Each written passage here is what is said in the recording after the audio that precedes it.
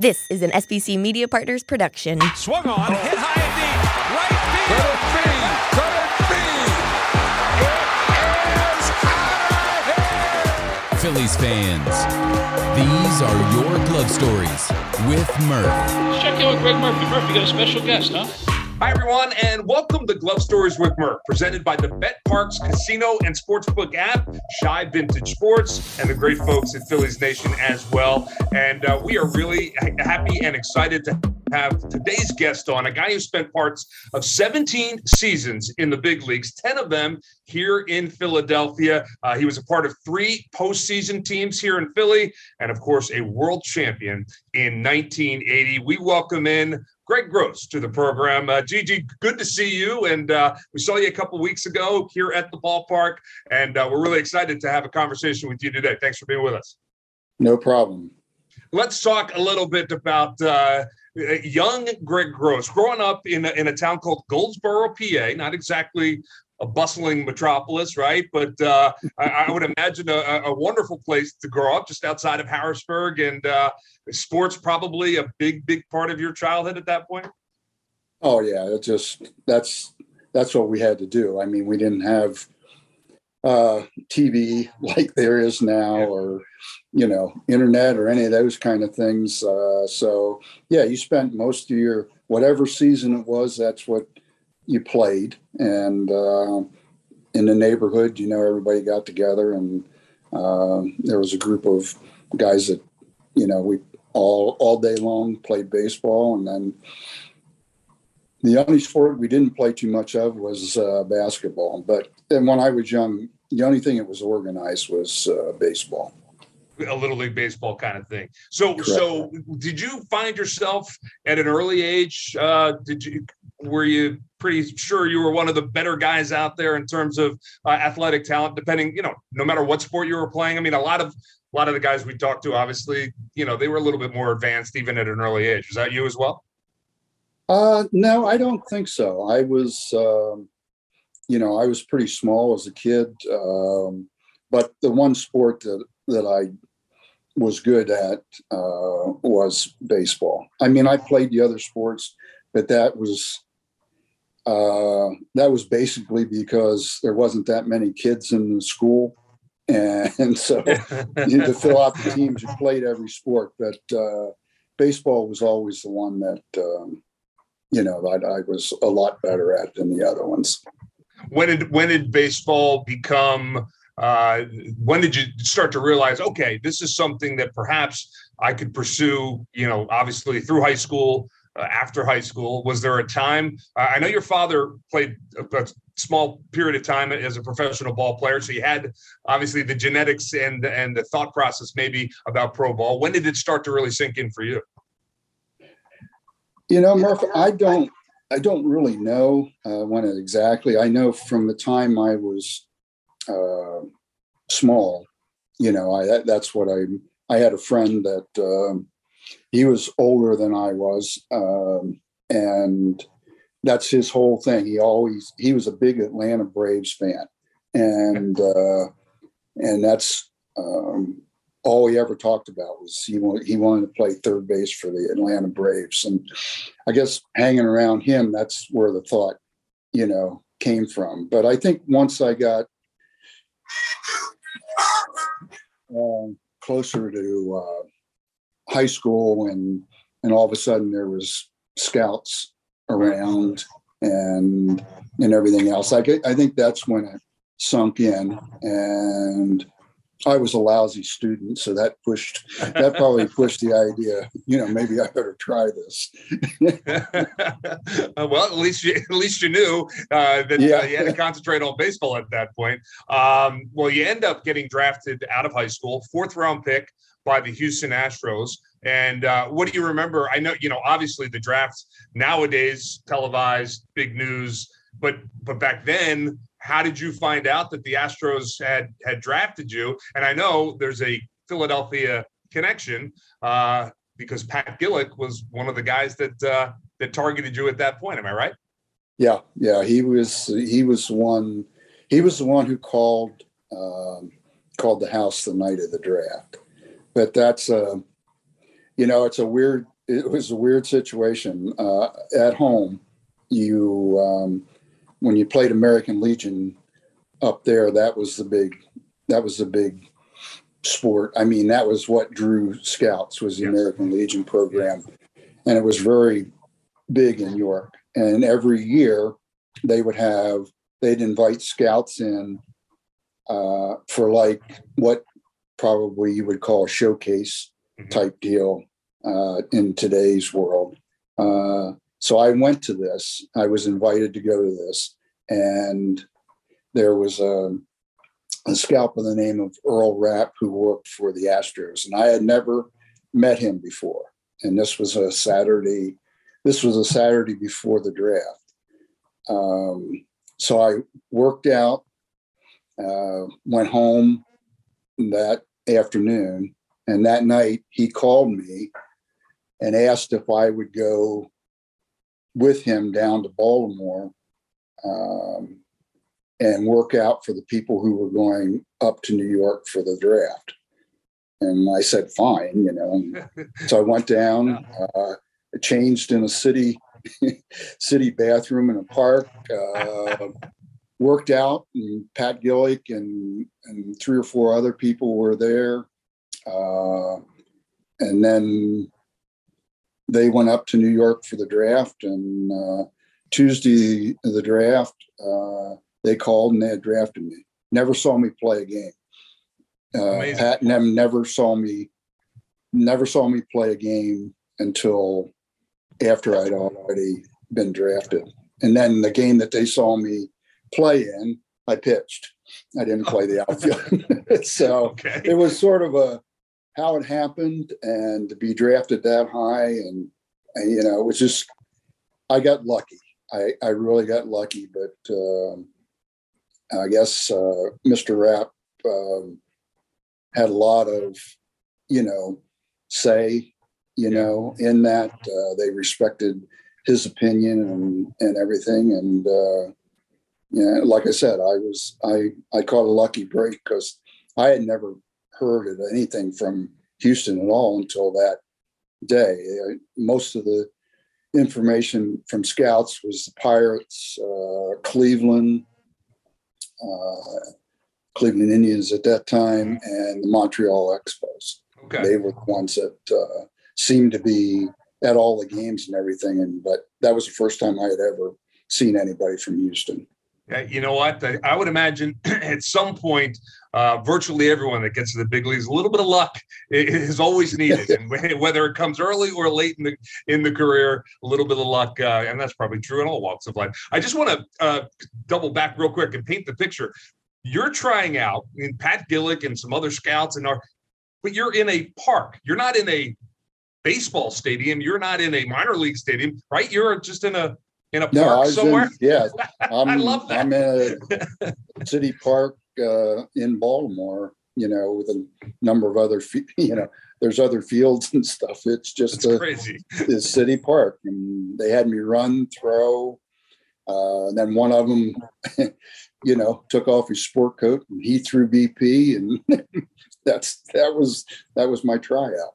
That's amazing. Obviously, those kinds of things don't happen anymore. It's a little bit more organized and bigger picture. But I love those stories because that's how they found these gems, guys that were going to make it through their system quickly. And obviously, Pat Gillick, we know here in Philadelphia, what a talent evaluator, and he saw something in you without even playing a game that he liked. I actually was looking back and I saw part of the scouting report, and they said you had all the tools, lacking power, which wasn't a surprise. I mean, as we watched you go through your career, but other than that, you pretty much you had it all at that point, right? Yeah, I ran pretty well. I was, I had a good arm. Was always, a good outfielder. I don't know. From a young age, I was taught well, fundamentals and things like that. And so the playing part, was easy, it didn't. And like you said, I wasn't a power guy, so I never, from the time, I didn't even hit home runs in Little League. So Right. it wasn't that big a deal. Not part of your game. That was okay because the rest of the game was there. So you become a farmhand in the Astros system, from a small town in Pennsylvania, a little bit of a culture shock as you went down and played your first professional season. How was that for you? So many guys, it's such a different experience for different guys who are in the minor leagues. I know you didn't spend a whole lot of time in the minor leagues, just a couple of years, but what's your memories of your time before you got to the bigs? Well, I think the first year, I think I was fortunate because I played in Covington, Virginia, Okay. which was not a very big, town at all. Mhm. So it sort of had that, that small town flavor to it, just like the one where I grew up. And so that was sort of relaxing, and it wasn't that far, Right. It's, whatever, 4 hours away or 5 hours away by car. So, it felt very comfortable. And fortunately for me, I got off to a pretty quick start, and that sort of eased everything. Sure. When you were doing well and things like that. But the realization sunk in there how good players were. I mean, you were watching even all the guys on, my first team. I mean, they were all good athletes. And then the guys that you played against, opposing teams, I mean, it was amazing. But fortunately, like I said, fortunately for me, I got off to that good start that first year and had a good first year. And that sort of, eased me into it pretty good. And then the other two, I spent 2 years in AA in Columbus, Georgia. And that was sort of, that was a little different because that was a time where the Vietnam War was still going on. And Columbus, Georgia is home to Fort Benning, which is, a big military town. So being, 18 at that time, 18 and 19, and not be in the service, so was sort of hibernated those 2 years. Didn't go out, didn't do much, sort of stayed because it became, at times, could become confrontational, running into military people. And I was somebody that, had a higher number and I wasn't going to get drafted. And so they didn't look on that real kindly at times. So that was tough. That was a little tough, but there again, you still had the baseball part of it. And again, had good years there, and then went to Denver for AAA.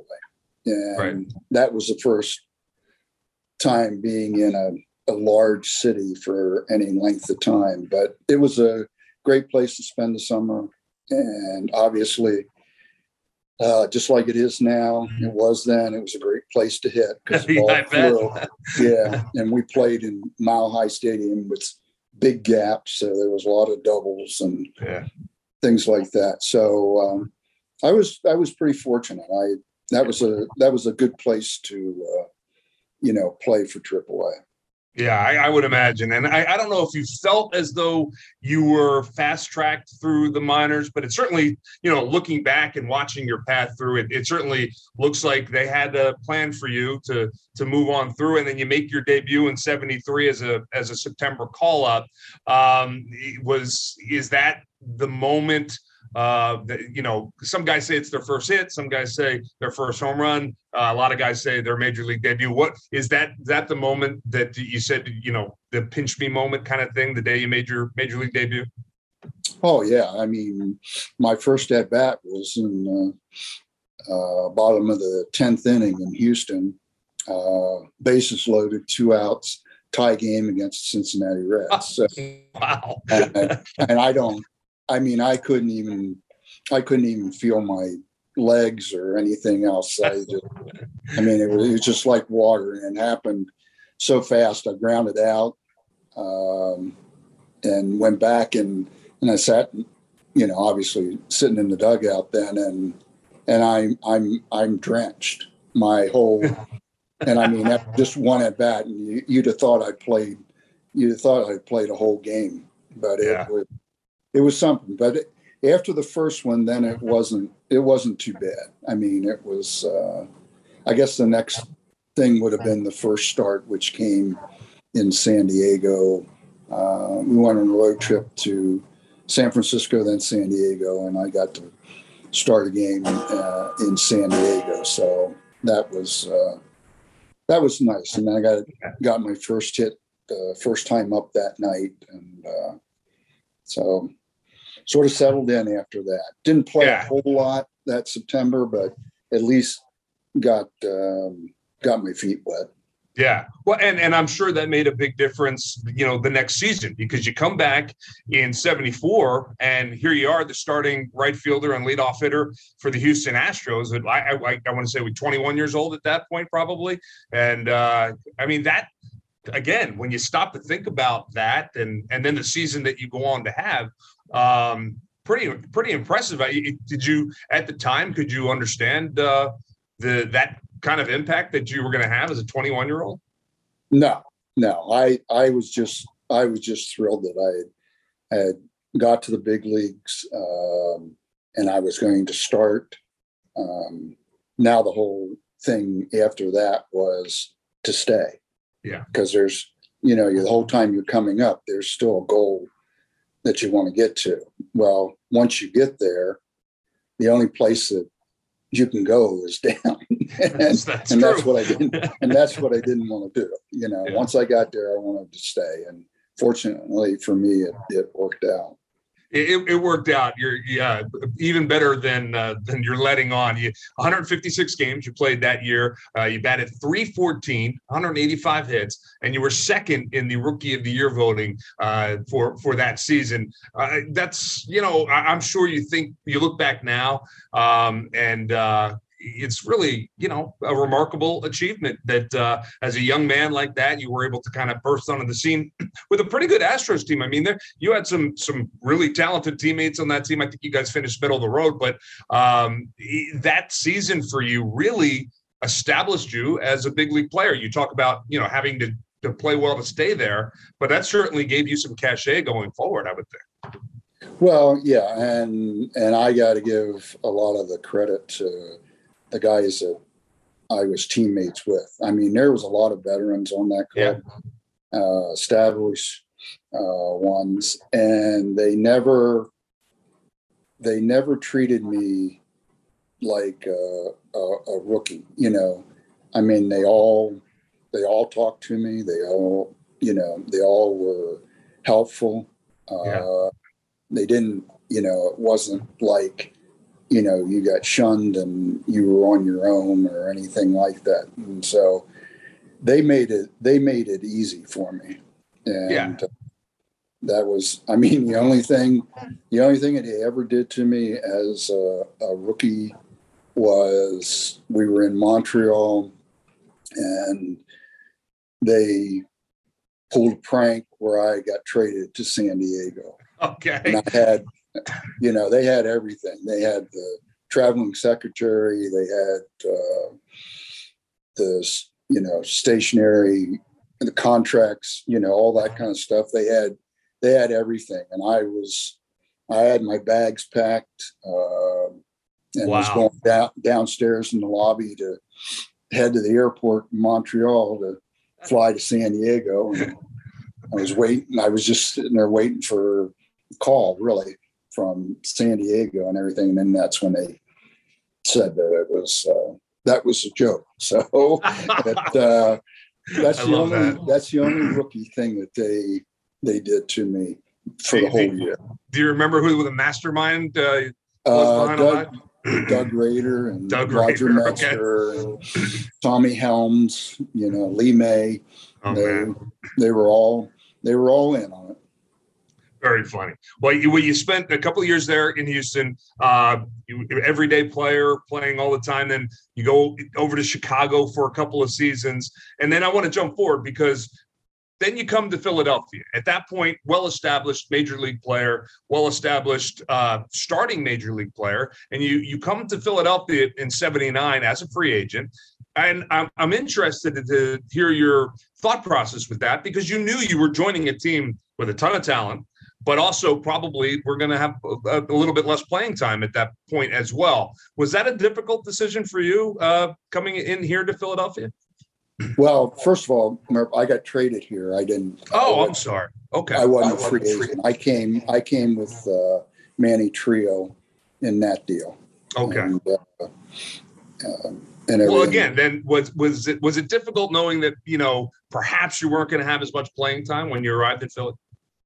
Yeah, I was worried about it a little bit because, well, I didn't play every day in Chicago either.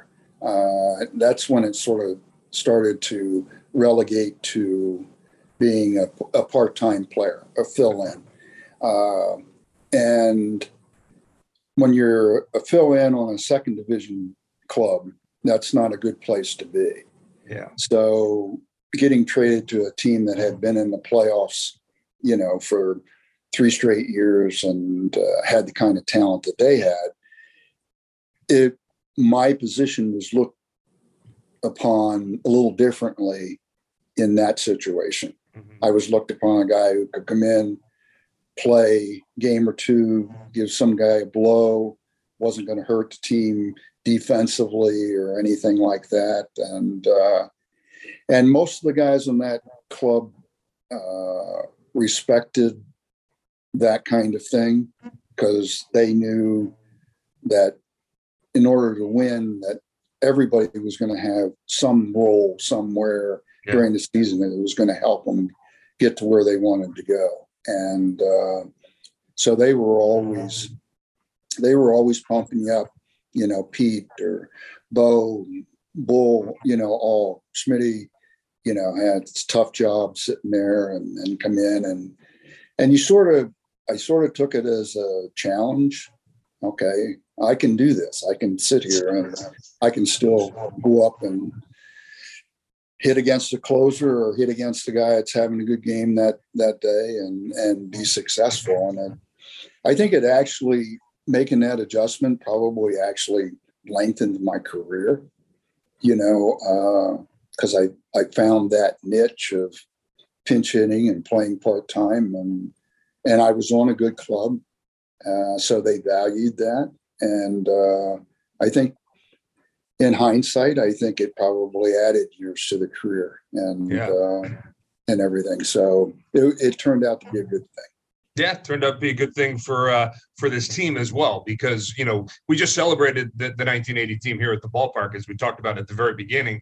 And in talking to so many of your teammates, that really was the overriding feeling in 1980 seemed to be, is that no matter who was called on, whether it be a guy who, started 160 games or a guy that started 85, whenever it was someone's opportunity, pitcher, hitter, whatever, they were able to kind of step up and make it happen. Certainly you were one of those guys. I think about Dell and then some of the young pitchers that came up at the end of the season. So that's what championship teams are all about, right? I mean, certainly you don't win with 10 guys in Major League Baseball. You win with 25 guys back then and a full roster, right? No, sure. I mean, you can you go down and you could probably pick anybody, Keith Moreland, Lonnie Smith,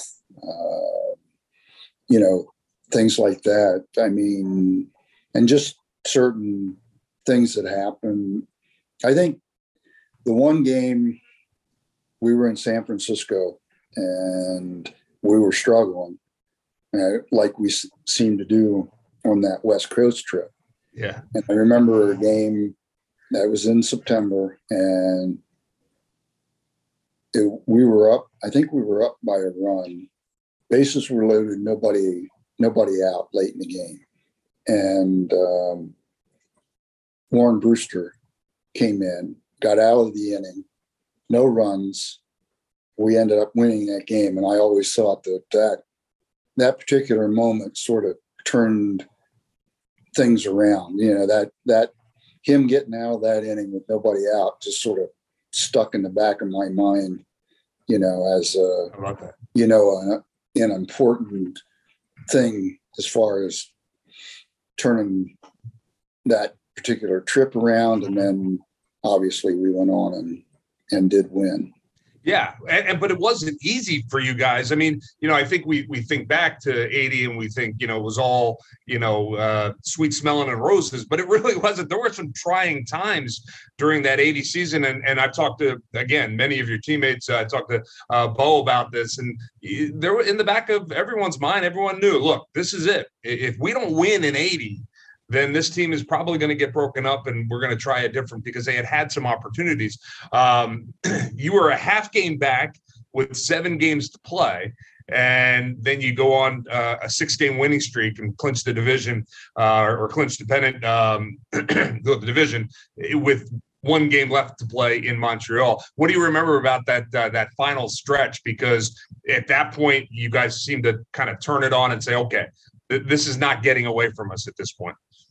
Well, I mean, the thing that sticks out is the homestand before we went up to Montreal for the final series, and Dallas benched Gary Maddox, arguably the best center fielder in the league, and Dell went in and played center that series and had a good series, and we won, and that that could have very easily backfired and been a thing that everybody would have been talking about. Then we go up to Montreal and we have the extended rain delays and everything else that game. And then Montreal pitches to Schmitty with McCormick on deck, who I think only had 1 or 2 at bats, the whole month that he was up there. So, those kind of things, and you figured it was going to be, this was going to be your year. Yeah. And obviously it turns out that it was. What do you remember about that? Well, first of all, about the clubhouse, because I mean, obviously you joined in '79.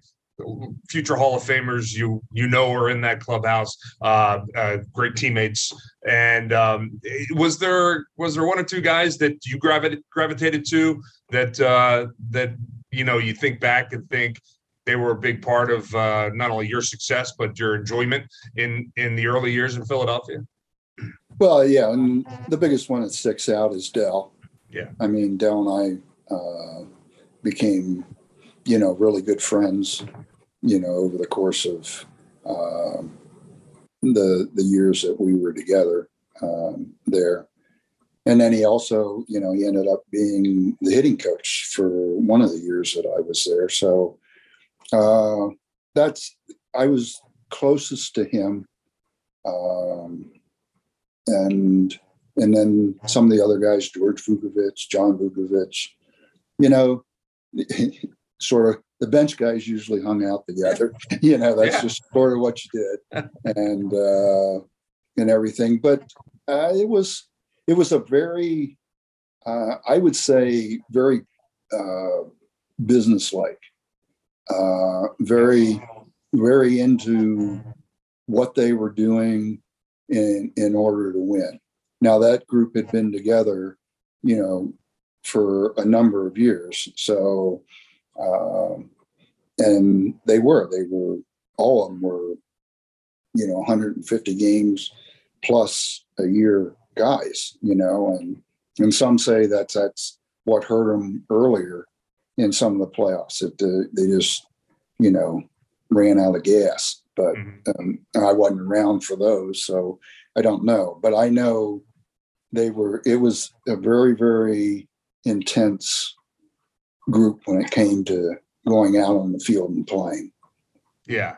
Well, anyone that has spent any time with Larry Bowa knows that he was very intense and very vocal in that clubhouse. But, he's not the only one. I've heard, let me get your sense, that Pete was one of the guys that was able to kind of bring a little bit of a relaxing kind of feel to the clubhouse. I mean, obviously very intense when out on the field and playing the game, but he had been there and won before. So is it true that he brought kind of like a calming influence into that clubhouse from time to time? Yeah. I mean, he was always, very positive. I mean, he always talked to, the bench guys or whatever, he was always trying to pump you up. But I think what Pete brought was after the years that the team had struggled in the playoffs and lost. And that's all it was written about. And we know that the press at times, it can be hard. And that sometimes, it's hard for a player to understand what their job is. And every player is fine as long as things are going good. Yeah. So when things aren't going good or they're not going good, I don't want to talk about it, Well, Pete wasn't that way. Good or bad day. I mean, Pete, it was like a press conference every night. And I think what that did is that took some of that kind of outside things going on away from the other guys, because Pete was used to it. Pete liked to be the center of attention, and for good reason. I mean, he was putting up, even at being 40 or whatever, he was still putting up great numbers, and he thrived on that, and he thrived on the attention. He sort of looked for it. It's just like when even the game we're down in the playoffs. He gets Nolan Ryan hits him. We're still down 3 runs, and he tells him, "You don't have enough." And here's a guy that's hasn't lost with a lead of 3 runs in 115 games or whatever crazy thing it was. But that's the way Pete was, and I think, like I said, I think he took some of that having to deal with those kind of things away from guys, like Mike and things like that. And I think they were a little more in that playoff. Maybe they were a little more relaxed than they were in other ones because he could handle that. Yeah, and I've heard Mike talk about that very thing, about how that pressure to be the guy all the time in front, the front man was taken away from him, which he was happy to pass the mantle off and just concentrate on baseball. And I love that Pete Rose story with Nolan Ryan, because from what I understand, a lot of guys in the dugout are like, "Whoa, Pete, don't get him angry. We don't need to see Nolan angry." I was on second when he hit. I agree. I'm going, oh boy. Yeah, here we go. But it all worked out. One of the great postseason games in Major League Baseball history. Pretty cool to be a part of, for sure.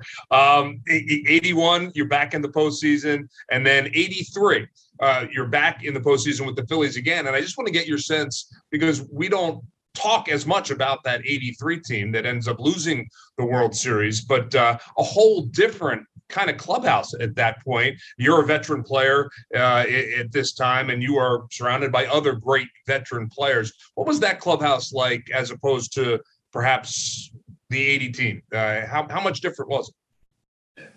Well, let's see. I think, you had a number of guys who were at the tail end of their careers. Now, great careers, and like you said, Hall of Famers. But it was sort of,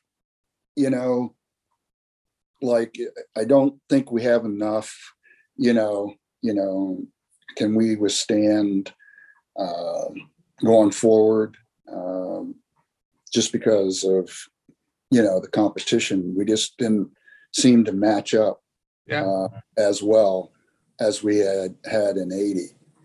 but the way baseball is, you had John Denny, who had a phenomenal year, Al Hahn, who, and Lefty was Lefty and things like that. But then you had, for one great stretch of 5 weeks, the last week of August and September,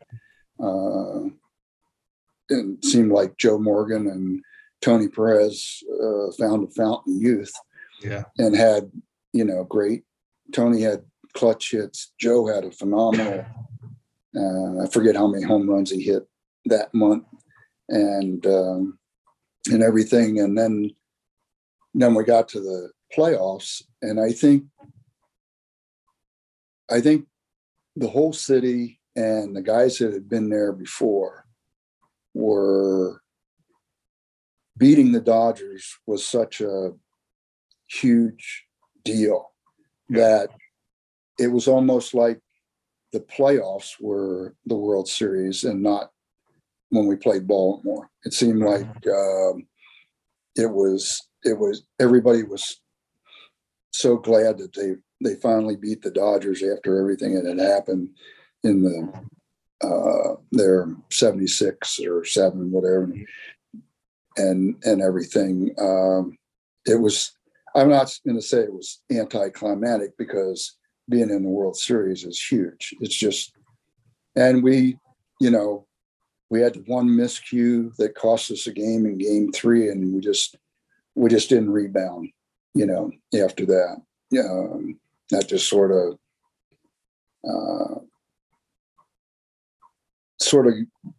got deflated a little bit, because it looked like it was going to be a game that we were going to win and go up 2-1, and didn't go our way. But to get there and play in another one was huge. They've only been to, 4 or 5, being in 2 of them, is a pretty big deal. Yeah, pretty special indeed, which is why you're remembered so fondly here in Philadelphia. Your part in the 80 championship, your part in the 83 World Series team. When you think back to your career, as I started off by saying, 17 seasons in the big leagues, that kid from Goldsboro, Pennsylvania, do you sometimes think to yourself, wow, it really, you talked about the longevity of the career and how you were able to kind of figure out your role later in baseball. Do you end up pinching yourself a little bit and saying what a great ride it was? I got to believe at some level you do, right? Yeah. And I mean, especially when you get back, like they had the reunion, and to honor that team, the first team to win a championship here.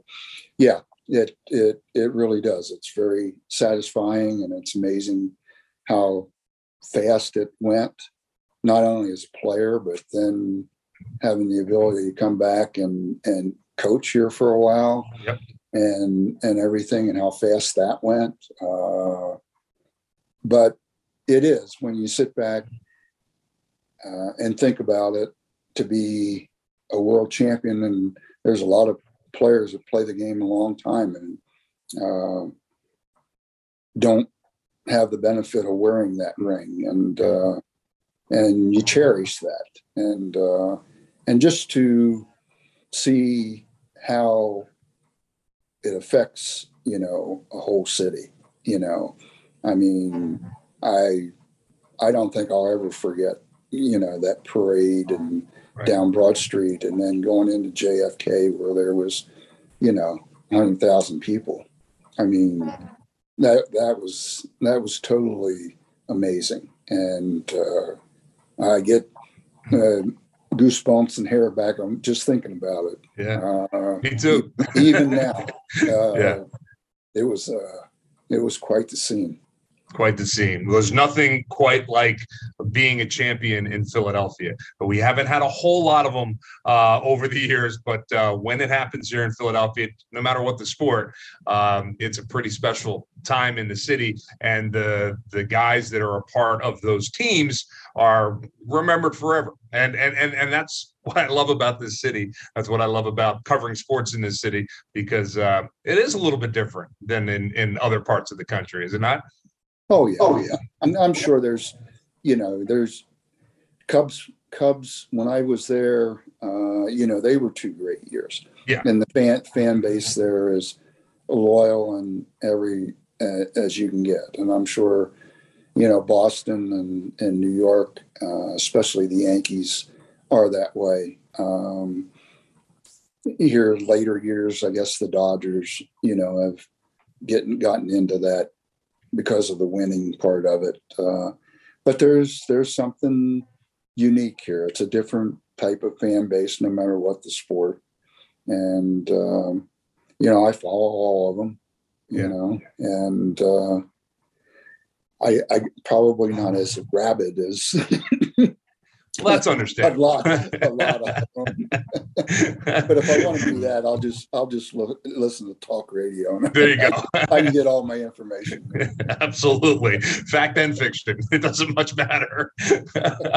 Yeah, that's true. Well, Greg, obviously, we think back very fondly to those days, and it was a really great weekend a couple weekends ago, you and all your teammates back here. And, we really appreciate you coming on and sharing some of your glove stories, because that's really what it's all about. When the career is over and you can look back and really appreciate all of what you guys were able to accomplish, both as a team and as an individual.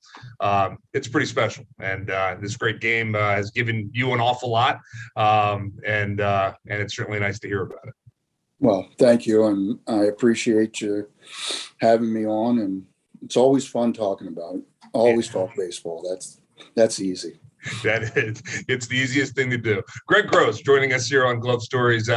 Thanks for your time, and hope we see you down at the ballpark real soon. All right. Thanks, Murph. All right. We'll be right back with Larry Boa and Charlie Manuel. Going to join us in our next segment, so stay with us here on Glove Stories with Murph. We'll be back right after this. The all-new BetParx Casino and Sportsbook app is here for both Pennsylvania and New Jersey. Get in on all the action, whether it's baseball, the basketball and hockey playoffs, golf, all your favorite sports. Download the all-new BetParx Casino and Sportsbook app and make your first bet risk-free up to $750. Bet more than the score. Bet on individual player performances for hits, home runs, and strikeouts. Bet innings, first team to score, and more. BetParx is the only sportsbook and casino app that I recommend. The BetParx Casino and Sportsbook app, where odds, bets, slots, and games all come together in perfect harmony right in your pocket. Sportsbook and all your favorite casino games for real money, all in one amazing app. Live in-game betting lets you bet while you watch the game. Download right now in the App Store, Google Play Store, or at betparx.com and use my promo code MURPH.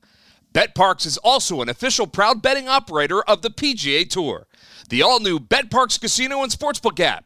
You must be 21 and in Pennsylvania or New Jersey. Gambling problem? Call 1-800-GAMBLER. Welcome to This Week in Philly Baseball History, presented by Shibe Vintage Sports. This week in 2007, Chase Utley delivered with an RBI walk-off single in the 9th inning off Billy Wagner to complete a 4-game sweep of New York. It was the 40th come-from-behind victory for the team to beat, who went on to win the division on the final day of the season. Celebrate more Philly sports history with clothing from Shibe Vintage Sports, where there's a story in every stitch. Visit them at 13th and Walnut Streets or at shibesports.com. Phillies Nation is your source for breaking news, original analysis, trade insights, and more. Read today's articles at philliesnation.com.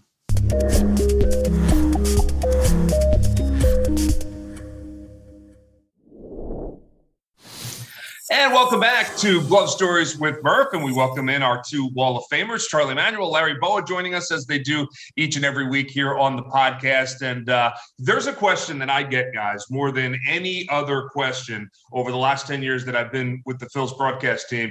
I guess when you travel with a Major League Baseball team, fans want to know, where's your favorite place to go? What's the best ballpark to go visit? What do you like about it, and where should I be headed, kind of thing. And from our perspective, we'll take into consideration the city itself and whether the press box is big and how the food is up there. There are little things. But from a player or manager standpoint, I wonder, what is it about ballparks that I'm sure you guys had favorite ballparks as players and coaches that you like to go to? Charlie, is there one or two ballparks that stand out to you that you thought to yourself, every time you went there, you were either going to, win a game as a manager, or you were going to swing the bat well when you were a player? Yeah, well, as far as my favorite ballparks to go to, Yankee Stadium was the one that always, and also Dodger Stadium. It'd be hard for me to compare to give one of them up if I had to be pinned down. Would be because I enjoy. I think it's a history of the ballpark. It's a history of the town, but at the same time, to me, like Yankee Stadium has got a Bo coach there. He probably can tell you a little bit more about it than I can, but it's just something about the old stadium that they had before the Yankees moved into the new ballpark. People would say, well, it won't be like that. And to me, when I go to the new one, it's that and even more. Wow. I get a feel about, just playing the Yankees in Yankee Stadium. And and as far as hitting the ball and things like that, because I used to see the old stadium, I guess, a lot, home runs now, the ball carries good in Yankee Stadium and things like that. And to me, like that is the top peak in baseball, I think. Like when we was in the World Series, to me, if we could have beat the New York Yankees, without a doubt, that'd have been the greatest feat of my baseball career. Yeah, I've heard other people say that. And just on a side note, that when you guys were, playing Tampa and winning the World Series in 2008 was amazing and great. But in 2009, that feeling of playing the New York Yankees in New York in the World Series, it was, despite not winning the World Series, it really was it kicked it up a notch, and makes a lot of sense. Yeah. I mean, New York's a pretty big stage on the world stage, so it probably had that kind of feel. Hey, Bo, when you played when you coached in New York, how did you how did you see the ballpark, and how did it feel to you? I loved it, Chuck, and I have to agree with Charlie. When you're old school, like been in baseball as long as we have, when you there's three stadiums. When you step into, there's history that you think back of all the great players. And Yankee Stadium obviously won. Boston has won. Chicago Wrigley Field has won. Mm-hmm. If you have a history of knowing what's happened in baseball, and as Charlie and I have been over 50 years in baseball. When you take the field there, you just think back to all the great players that put their feet in the dirt there. The Yankees in particular were unbelievable. But I had never played at Yankee Stadium, but then when Joe Torre asked me to go coach there, it was unbelievable. The first time I stepped foot on there, I was just thinking about Babe Ruth. I was thinking about Joe DiMaggio, Whitey Ford, all those great pennant-winning teams. And then you go to Boston and Yastrzemski and those great teams. And then Chicago. The history just overwhelms you. Some people probably say, oh, you probably liked all those new stadiums. I really like the old stadiums because there's the nooks and crannies. When balls go down in the corner, you don't know what it's going to do. The fans in all three of those places, they're avid baseball fans, and it's unbelievable. You can just feel it when you take the field, whether you're a player or a coach. And those three stand out in my mind, Murph. That's really interesting to me. I absolutely get the Boston and Wrigley side. But Charlie, I thought you said something really interesting. Even new Yankee Stadium kind of gives you guys that feel, because I had been to old Yankee Stadium just as a fan over the years, and then now as a broadcaster in new Yankee Stadium. And, to me, there's a difference. It feels like a new ballpark. It feels like, and perhaps I'm just not as connected as you guys are with, as you said, Larry, your cleats in the dirt kind of thing. But did it lose anything with, I'll ask you, Larry, since Charlie already answered that. Did it lose anything when they moved the stadium? I'm going to be honest with you, Murph. I have not been to the new stadium. Oh, okay.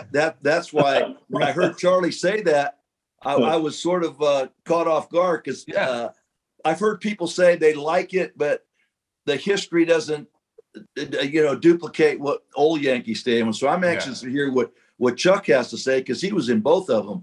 But I know the old one. I got goosebumps when I took the field. The very first time with the pinstripes on. No doubt about that. Totally, Charlie. Yeah, Murph. They did things at the ballpark when they made it.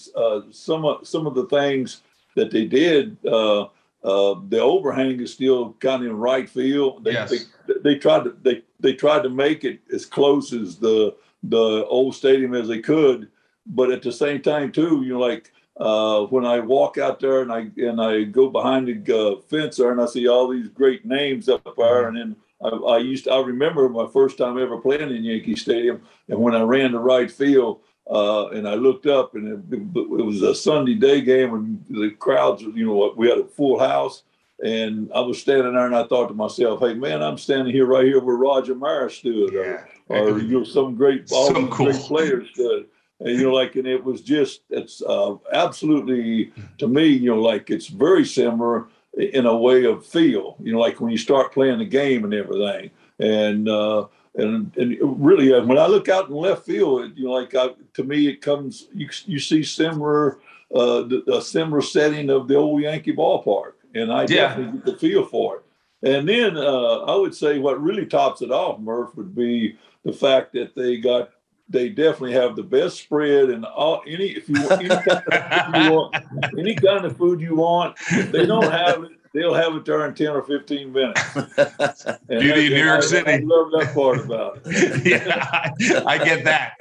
I get that indeed. That's really cool. And just thinking about you running out to right field and standing in that spot, that kind of gives me goosebumps, Charlie. That's awesome. That's really cool. All right. Before we wrap this up, best ballpark to hit it for you guys. Is there one in the course of your career?